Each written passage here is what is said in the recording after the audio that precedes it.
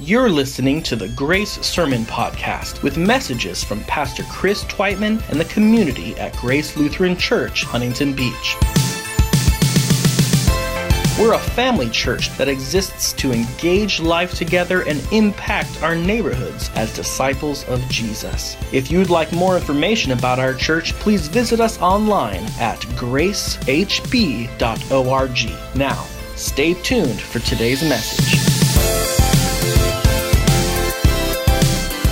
Ezekiel chapter 36 is where you want to be, and as you're getting there, just acknowledging the fact that sometimes the same word doesn't mean the same thing in another language. Sometimes the same word doesn't mean the same thing in another language. Consider, for example, England and America, right? Two nations that are separated by a common language. Take the phrase, "I'm so mad about my flat." In the U.S., "I'm so mad about my flat" expresses you're angry that your car has a flat tire. But in Great Britain, "I'm so mad about my flat" means you really love your apartment. So sometimes things can mean something different depending upon the way it's said. A great example, a more personal example I can think of is I grew up on the East Coast in New York, as many of you may or may not know. And when you order a cup of coffee in New York and say you want it regular, you get it with cream and sugar. Well, when you come out here to California and you order a cup of coffee regular, guess what? It doesn't come with cream and sugar. It comes black. All this is to prove that to understand what someone is saying, you have to understand the words they are using in the way they understand them. And that's the reason why, if you haven't been with us in a couple of weeks, we're spending the rest of the summer getting behind our English translation of key repeated biblical words. The goal is for us to better understand, better appreciate how they were used and understood in their original language of either Hebrew or Greek. And to do this, we've been focused on a biblical passage that really is central to both the Jewish and Christian faiths. A text from Deuteronomy chapter 6, formerly known as the Shema. You might have noticed it was our call to worship. It's been our call to worship for the last couple of weeks. So that's kind of been our focal point of picking out these words. And so far, if you haven't been with us, we've considered the first word, which is where the name of this passage comes from, Shema. The Hebrew word Shema means roughly to listen. We've also looked at the word Yahweh, the personal name of God, which we translate into English as Lord. And last week, if you weren't with us, and boy, did you miss something last week, because I was singing in church. That's right, singing in church. It's recorded. You're probably going to want to watch it again and again and again because it's just so good. The word we looked at, the real point of this was the Hebrew word, ahava, which means love. And in Greek, this has the exact same meaning. The word is agape. So we were looking at ahava and agape. That brings us to today. Today we're looking at the fourth key word in the Shema. A word, in fact, that's repeated 860 times in the Old Testament alone. And that Hebrew word is lavav or lev. And it translates into English as heart. So say lev. The word of the day is heart. That's right. Now, according to the dictionary in modern science, when we refer to the heart, we're talking about the hollow, four-chambered, pump-like organ of blood circulation, composed mainly of rhythmically contracting smooth muscle that's located in the chest, between the lungs, slightly to the left. But in the Bible, in the law, the prophets, the Psalms, the Proverbs, the New Testament, references to the heart imply far more than just a pump that keeps blood circulating throughout our body. In the Hebraic context in particular, lev, the word lev, plays a much larger role than referring to our physiology. So in order for us to get a sense of this, we're going to read a quick example of a use of the word lev, of the word heart, from the book of Ezekiel. Now, if you haven't been in the book of Ezekiel, let me just set the stage before we read from it. Ezekiel was a priest who became a prophet during the time of Israel's exile from her homeland. And the Lord's message through Ezekiel to the people of Israel throughout the entirety of this book is back and forth. It's this message of judgment and hope. And as you're about to hear, both of these themes throughout Ezekiel of judgment and hope had something to do with the state of Israel's heart. So if you have your Bibles open, we're in Ezekiel 36, and I'm going to start reading in verse 22. It reads, "Therefore say to the Israelites, this is what the sovereign Lord says. It is not for your sake, people of Israel, that I am going to do these things, but for the sake of my holy name, which you have profaned among the nations where you have gone. I will show the holiness of my great name, which has been profaned among the nations, the name you have profaned among them. Then the nations will know that I am the Lord, declares the sovereign Lord, when I am proved holy through you before their eyes. For I will take you out of the nations. I will gather you from all the countries and bring you back into your own land. I will sprinkle clean water on you, and you will be clean. I will cleanse you from all your impurities and from all your idols. I will give you a new heart and put a new spirit in you. I will remove from you your heart of stone and give you a heart of flesh. And I will put my spirit in you and move you to follow my decrees and be careful to keep my laws. Then you will live in the land I gave your ancestors. You will be my people, and I will be your God. This is the word of the Lord. Thanks be to God. We all have our own ideas of what we mean when we say things like, my heart just isn't in it, or she has a good heart, or my heart is breaking over this issue, or his presence makes my heart skip a beat. But what exactly is our heart, biblically speaking? What does Ezekiel mean when he speaks here of a heart of stone and God promising to give us a new heart? Well, to start us out, at its most basic level, the word lev, that word for heart, possesses this nuance of centrality. The word lev, in other words, refers to the innermost part of something, the innermost part. And that's why you'll find examples in the Bible where it speaks of the heart of the sea or the heart of the earth. And this also kind of teases out another dimension of this word, this Hebrew word lev. Lev, in its most general usage, also bears the connotation of depth. So if we just take that as our starting point, if we apply this general understanding of lev, the heart, to human beings, the word lev in Hebrew refers to the inner person, one's deep core character. Now, just from this simple definition alone, I hope that you see that there is a distinction between how we speak of heart and how the Bible speaks of heart, of lev. Because where this is about, as I said, again, in the biblical languages, heart is about one's inner person, one's deep core character. This is different from 21st century English. From 21st century English, the word heart is used primarily in reference to our feelings. We tend to think of the heart, in other words, as the seat of our emotions. And I want you to understand that, to be clear, part of the ancient Hebraic understanding of the heart included our emotions. Biblically, the heart is referenced as the place where one experiences the pleasure of happiness and joy, as well as the pain of fear, sadness, or distress. In fact, did you know this? The phrase brokenhearted that we use originates from the Hebrew language. But here's the thing. While this is the extent of the association we make with heart, feelings, and emotions, the ancient Hebrew understanding of the word lev as the heart goes even deeper than this. Unlike our modern understanding, in Hebrew, the heart also referred to the seat of a person's intellectual life. Now, from our Western perspective, thoughts occur in the mind, and the mind is in the brain, the head. But Hebraically, this is simply not the case. Rather, thoughts occur in the lev, in the heart. In Proverbs, wisdom is said on more than one occasion. On more than one occasion in Proverbs, wisdom is said to dwell not in the mind, but in the heart. To the ancient Israelites, the heart was the seat of the mind, not the brain. The mind, if you will, was in the heart. Now, part of this is because the function of the brain was unknown in biblical times. Therefore, things that we generally associate with the mind, like reasoning, rationality, and the imagination, are described in the scriptures as the thoughts of the human heart. In fact, many ancient cultures, without an advanced understanding of physiology, assumed that the heart was the seat of intelligence, of all mental activity. And if we think about it from their limited perspective, it makes sense. Particularly if you remember that the Hebrews were a concrete-oriented people. And I've been bringing this up every week, and I'll bring it up, I'll refresh your memory or bring you up to speed. In the Hebrew culture and language, being and doing are inseparable. They're very concrete. Being and doing are not separated in how they live and in how they talk. So the Hebrews, the Israelites, used physical things to express abstract concepts. So if you put this together, from their perspective, the heart is the only moving organ in the body. Strong emotions cause the heartbeat to race, right? And when the heart stops beating, a person is dead.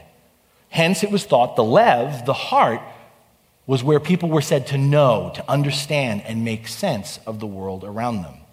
In fact, this was so strongly believed that there isn't even a single biblical Hebrew word to express our Western idea of the mind or the brain. Now, you may say, well, wait a second. I've read in my Bible, in the Old Testament in particular, where you see the word mind. Here's the thing. When you see the English word mind in your biblical translation, more often than not, it is usually the word lev, the Hebrew word lev. So this was, again, different from our understanding of heart, but the biblical understanding of the heart goes even deeper than this. More than just the seat of our emotions, more than just the source of our intellect and our reason, lev was also associated with the human will, with discretionary, volitional decision-making. The heart was perceived as the place from where we make choices between our intentions and our desires and then take action. And this added layer of understanding to this word we use, heart, this understanding from the biblical languages, I think helps inform, for me, one of the most paradoxical parts of the biblical story. And the story I'm talking about is Israel's exodus from slavery in Egypt. And what I'm specifically referring to when I say the paradoxical part of that story is, you might remember when we hear about the story of Israel's exodus from Egypt, we hear about the hardening of Pharaoh's heart. And many people get stuck on this, right? Because in this account of Israel's exodus from Egypt in the Bible, sometimes this hardening of Pharaoh's heart is attributed to Pharaoh, and sometimes it's attributed to Yahweh. And if you're never been stuck here, what gets people sometimes is this question: how could Pharaoh be held accountable for his resistance to God's word if Yahweh was pulling all the strings? And what we find out now, to this better understanding of the word lev, we understand that it all comes back to a matter of the will. You see, if you look closely at the Exodus story, Pharaoh hardens his own heart toward Israel during the first 5 plagues. Pharaoh hardens his own heart. And in order for me to unpack this a little bit further, I'm going to have to actually throw another Hebrew word at you this morning. And that Hebrew word is the word chazak. And that Hebrew word is important because chazak in Hebrew is what we translate into hardened. So the chazak lev, okay, the hardened heart. Okay, the Hebrew word that we translate into English as hardened, chazak, actually means strengthened. So in other words, now you put this together with our understanding of heart, including the will, chazak not being hardened as much as it is strengthened. In other words, despite the evidence of miracles and plagues, Pharaoh strengthened his resolve or set his heart to keep Israel subjugated. He wanted what he wanted and exercised or strengthened his will against the will of God. Now, as the Exodus story continues, there is this subtle shift as we read, Yahweh then hardens Pharaoh's heart during the last 5 plagues. And again, from what we've just unpacked, in other words, what is actually happening is Yahweh turns Pharaoh over to his own desires and will. Yahweh gives Pharaoh what he wants. If you're going to strengthen your resolve against me, then I'm going to give you your resolve, your will. Now, this isn't just something that happens in the Exodus story, by the way. This isn't unique to that story, because way, way later in the New Testament, the Apostle Paul affirms that if we continue to resist the Lord's direction and prompting through the Holy Spirit, God will let us have our way. Our will be done in our lives rather than his. So, bring this all together. To review, lev, the Hebrew word as we translate as heart, stands for the inner being of a person, the intellectual, affective, and volitional center of a human being. From our heart flows our emotions, our thinking, our desires, our choices, and our actions. How we decide, what we do as a result of what we decide, and how we feel about what we do and what we think about all of it, that is lev, that's the heart.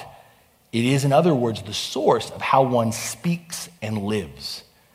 The centrality of lev, of heart, to our humanity is why the scriptures speak of Yahweh searching and focusing on the heart of a person. Do you remember those scriptures where Yahweh searches the heart of a person? This is why, because it's because of this understanding. While others, the scriptures tell us, may take pride in appearance or outwardly look at the bodily frame, Yahweh knows what constitutes a person's essential self because he casts his penetrating gaze on the heart. Biblically, to know a person's heart is to know the actual person. Proverbs 27 puts it this way. Proverbs 27 declares, the heart is the mirror image of a man or a woman's character. The heart is the mirror image of a man or a woman's character. And this little thing from Proverbs 27 maybe helps us even more. It helps us to kind of unpack this. Because if we stick onto this idea of the heart as the mirror image of a man or woman's character, this maybe helps us to understand lev in the context of the Shema, this call, this prayer.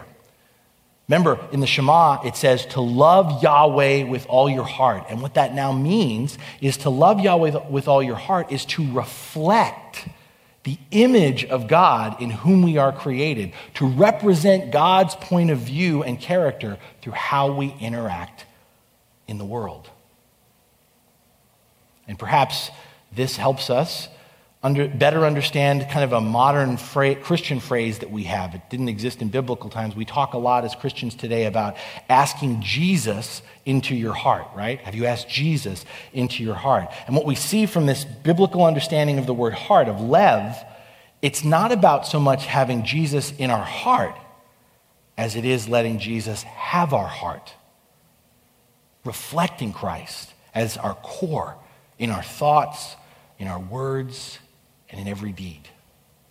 Just as a healthy human heart is at the center of the body and absolutely essential for physical life and health, so too a healthy spiritual heart, the intellect, the emotion, the will, is at the center of one's inner being and serves as the foundation of all moral attitudes and actions.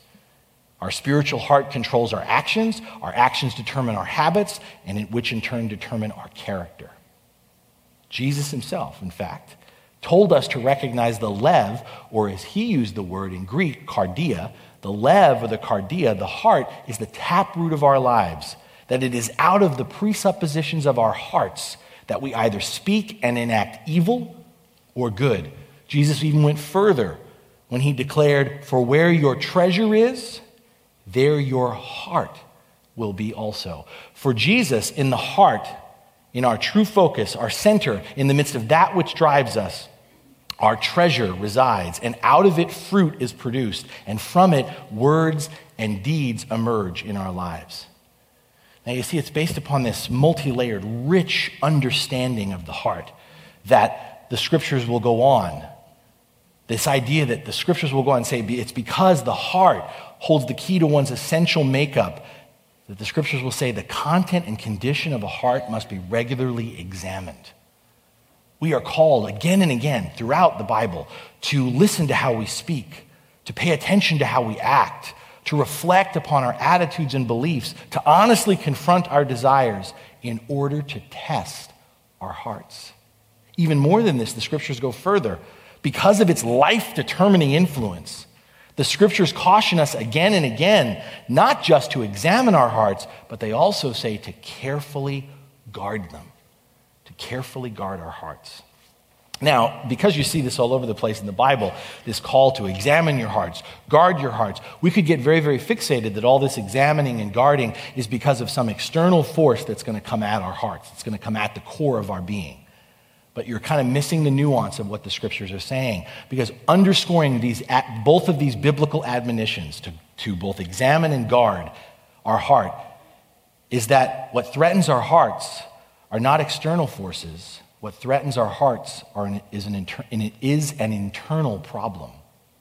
We are not called to examine and guard our hearts, in other words, as a way because of something that's going on outside of us that's coming at us. We're not called to examine and guard our hearts as a way of perfecting or purifying them ourselves. This isn't some idea of, hey, clean yourself up, get yourself put together better. Because the protective measures the Bible admonishes us to take to examine and guard our hearts are because our hearts, as they exist in this broken world, are both defective and deceptive. The Bible calls us again and again to examine and guard our hearts, not because of something coming at us, because of a problem within us, that our hearts, as they are in this broken world, are defective and deceptive. Prophets like Jeremiah did not have an optimistic view of the human heart. Jeremiah himself, he watched his own people turn away from Yahweh, even sacrificing their children to appease false gods. And this led him to declare on Yahweh's behalf. These are Jeremiah's words. He writes, "The human heart is the most deceitful of all things and desperately wicked. Who really knows how bad it is?" So this is the key right here. The whole point of unpacking all this vocabulary, this language, is what the scriptures want us to understand in this fuller, deeper, richer understanding of lev, of heart, is this. We, all of us, have a heart problem. We have a heart problem. A serious flaw, a fatal health risk exists within the human heart that goes back, all the way back to humanity's decision to elevate the human will over and against our Creator's will for us. In our rebellion against and separation from Yahweh, our hearts, our thoughts, our feelings, our inclinations, and our actions became no longer in sync with the beat of God's heart. And this irregular heartbeat due to sin reproduces itself in every human heart. And this irregular heartbeat that we all have inside of us, inevitably, apart from the Lord's intervention, leads us to have a divided heart that gradually becomes a heart of stone and ultimately ceases to work, resulting in our spiritual death. The Bible, in fact, points to telltale signs of this kind of heart disease when it speaks of people who lack heart. Now, here it is again. When we use that phrase, right, when we talk about people lacking heart, we mean someone like an athlete who lacks the personal conviction and focus to do what it takes to win. When we use the expression lacking heart, we could maybe be referring to someone who gives a gift but didn't care enough to really think about it, to get something of importance. That's what we mean by lacking heart. But the Hebrew idiom lacking heart refers to someone who lacks common sense, good sense. Someone who is lacking wisdom, insight, empathy, and understanding. Someone who lacks the will to do what's just common sense. Biblically, people who lack heart eventually lose heart. And again, there's that distinction, because when we talk about losing heart, we talk about, don't lose heart, don't give up. But when the Bible talks about losing heart, it's not about giving up. When someone who lacks heart loses heart, what's happened is they eventually have become captive to the corruption of self-absorption and subject to all kinds of terrible and self-destructive decisions. Now, to bring this all together for you, let me give you an example straight out of the book, straight out of the Bible. Let me give you the example of King David, an example intentionally chosen because if you remember, King David is someone who is famous in the scriptures for being a man after God's own heart. But here again, given what we now have understood about Lev, the word Lev, to be a person after God's own heart didn't mean that David tried to work himself up and get all emotional about the things that upset Yahweh. No, to be a person after God's own heart meant David desired to conform not just his emotions, but also his thoughts, his desires, his intention, his will to those of his heavenly Father. As I mentioned earlier, the call, the prayer of the Shema, to love Yahweh with all your heart is to reflect the image of God in whom we are created. It is to represent God's point of view and character in how we interact in the world. David longed for this. He wanted to be a man after God's own heart. He pursued the heart of God. But if you know David's story, despite his longing for this, to be a man after God's own heart, it became all too clear, right, that he wasn't able to bring this about on his own. His heart deceived him. David ended up, if you know his story at all, making a bunch of self-centered choices. Chief among them, right? To take his choice to take another man's wife, Bathsheba, kill her husband in order to have her for himself, and then try to cover it up. His outlook skewed, his attitudes jaded, David's life eventually became overwhelmed by the destructive consequences of his choices. When a mirror was finally held up for David to see himself by the prophet Nathan, when a mirror was finally held up for David to see himself, all his heart offered him, all he saw was failure, regret, disappointment, and hopelessness. Because David's heart, my friends, like ours, is inherently flawed. No amount of self-help, no amount of ritual restitution, no amount of personal sacrifice could fix David's heart condition. David found himself able to do only one thing. Do you remember what it was? All David could do was pray. He pleaded to God for something he did not possess, a heart without the stains, without the sin, and all the corruption that led him into so much sorrow. He prayed, "Create in me a clean heart, O God." Notice, when David asks for a clean heart, he doesn't ask for his heart to be refreshed. David asks for it to be created. David realizes he needs a new heart. To be a person after God's heart, David understands he needs God to give him his heart. Unless Yahweh creates a new heart for him, gives David his heart, David is done. My friends, David's personal epiphany is not isolated to himself. His divinely inspired insight is the one hope of all humankind. Because from Moses through the later prophets, like Ezekiel here, the redemption of humanity is persistently framed as taking place only by way of a heart transplant. The Apostle Paul will later express it in terms of the circumcision of our hearts. And now with this full understanding of Lev, we can better appreciate what Paul meant by this provocative phrase, right? John took us through this when he took us through the letter to the Galatians earlier this summer. Paul argues physical circumcision as a sign of submission to the covenant promises of Yahweh was always intended to point to a deeper commitment, the dedication of not just one's body, but one's whole person to God. Therefore, Paul writes in the letter to the Romans, circumcision is really a matter of the heart. Yielding to the Spirit of God, cutting away the flesh of our will, our thoughts, our intentions, and being conformed more and more to Yahweh's will and plan for our lives. It's a lot of stuff. This is why we're doing this. There's some richness, some depth here that we're kind of swimming in. And in looking at the heart and seeing it from all these different ways, it brings us here. It brings us to a little health checkup. Spiritually speaking, of course.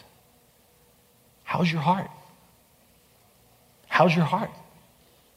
I look around and I know many of you. I know pretty much all of you. And I know that you're here because you've accepted Jesus as your Lord and Savior. You're here because you've accepted Jesus as your Lord and Savior. I look around this room and I know that many of you, all of you, have called yourself a Christian for years.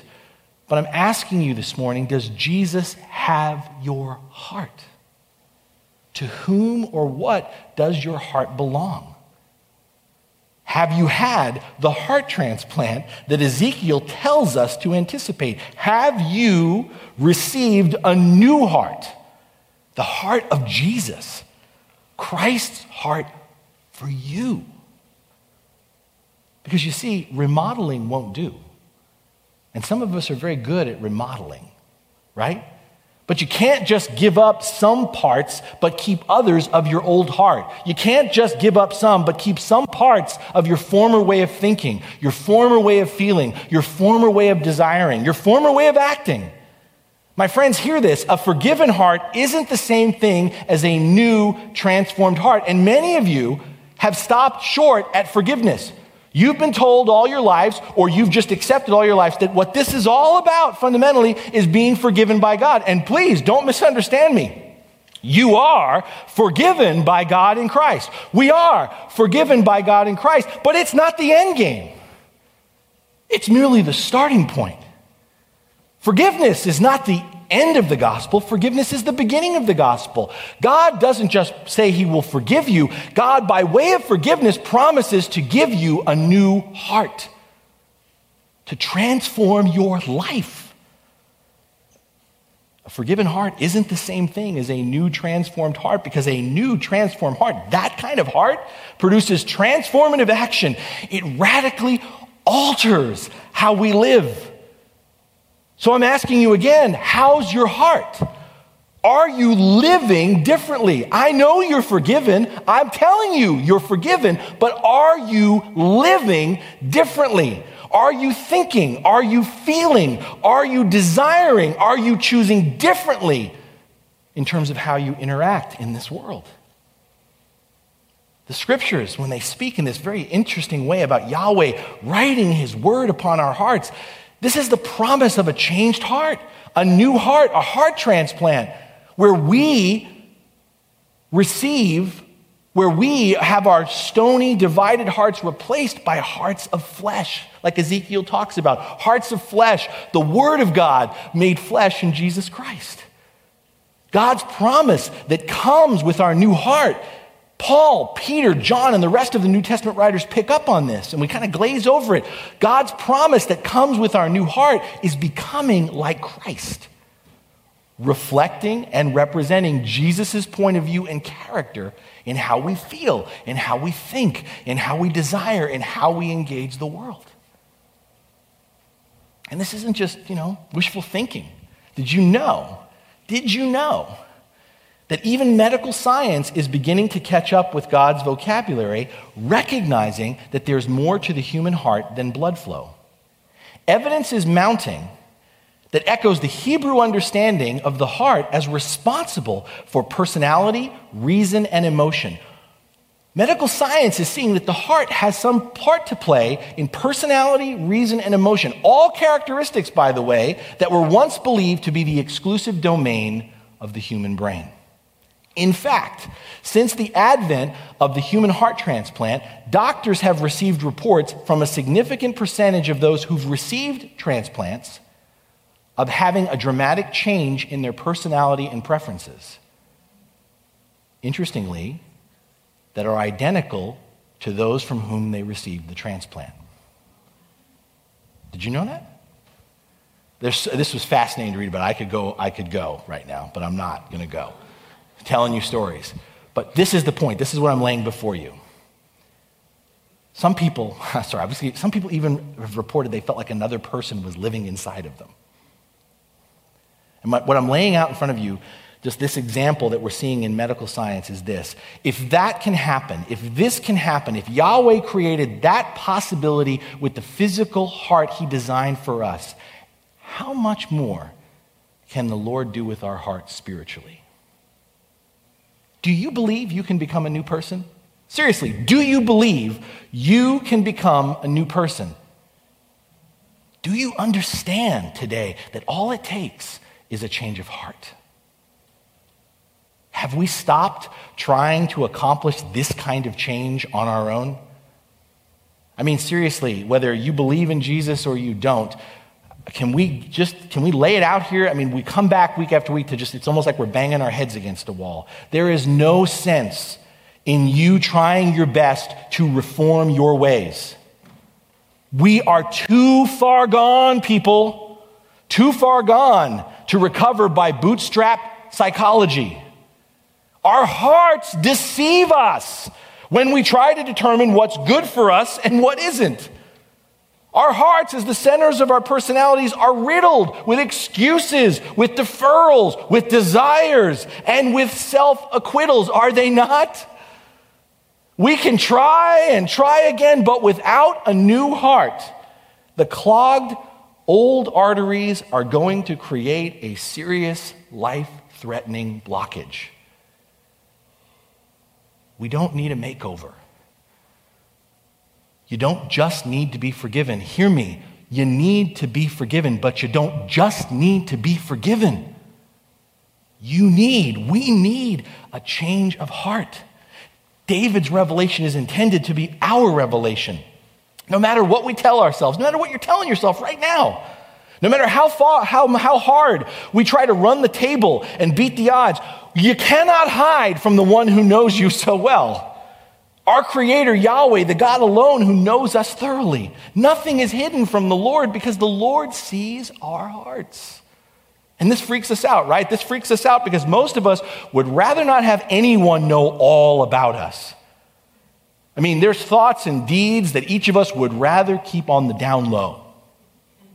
I mean, we know ourselves pretty well, right? I mean, we know how many times we've broken promises. We know how many times we've betrayed trust. We know when we've acted with selfish motives, lied, deceived, grieved others. And we know that those past acts present a formidable picture of a very imperfect human being. The truth is, we would probably not want to be associated with someone like us. And so we try to hide. We try to hide from that person. We try to cover up that person. We try to cover it all up. We try to clean up our own mess. The thing is, whenever we try to clean up our own mess, all we ever do is dump it on someone else. All we ever do is dump it on someone else. And that doesn't make anything or anyone better. It just makes everything worse. Ezekiel's declaration to Israel on behalf of Yahweh is the Lord's announcement to you and me, to us all. Our Heavenly Father knows everything, okay? Yahweh sees us. Yahweh sees it all. And amazingly, in spite of this complete knowledge of who we are, the Lord stands ready to accept us exactly as we are. The greatest fear is this, right? The greatest fear. If you knew all about me, you wouldn't love me. Yahweh says just the opposite. I know all about you, and I love you. God accepts us as we are, but God loves us so much, He refuses to leave us where we are. This is because Yahweh sees something we don't see. He sees us as we ought to be. He sees us as we were intended to be. As we can be through a change of heart. The good news, my friends, this morning, the good news is that Yahweh is not only willing, but promises to change our hearts. Whereas the only way we know how to clean up our messes is to dump it on someone else, Yahweh comes down in Jesus Christ to pick up our mess and take it away. The stake that gets driven through our defective and deceptive hearts is the cross, upon which Jesus willingly and lovingly hangs for the world. And that new heart we need, that new way of thinking, feeling, desiring, and acting that keeps us in rhythm with God's heartbeat comes by way of the resurrection and the Holy Spirit of Pentecost. All that is asked of us, like David, is to fall on our knees and relinquish ourselves to our great physician, to not just receive Jesus in our heart, but to have our heart changed, to receive our new heart, His way, His truth, His life, His heart for us. Amen.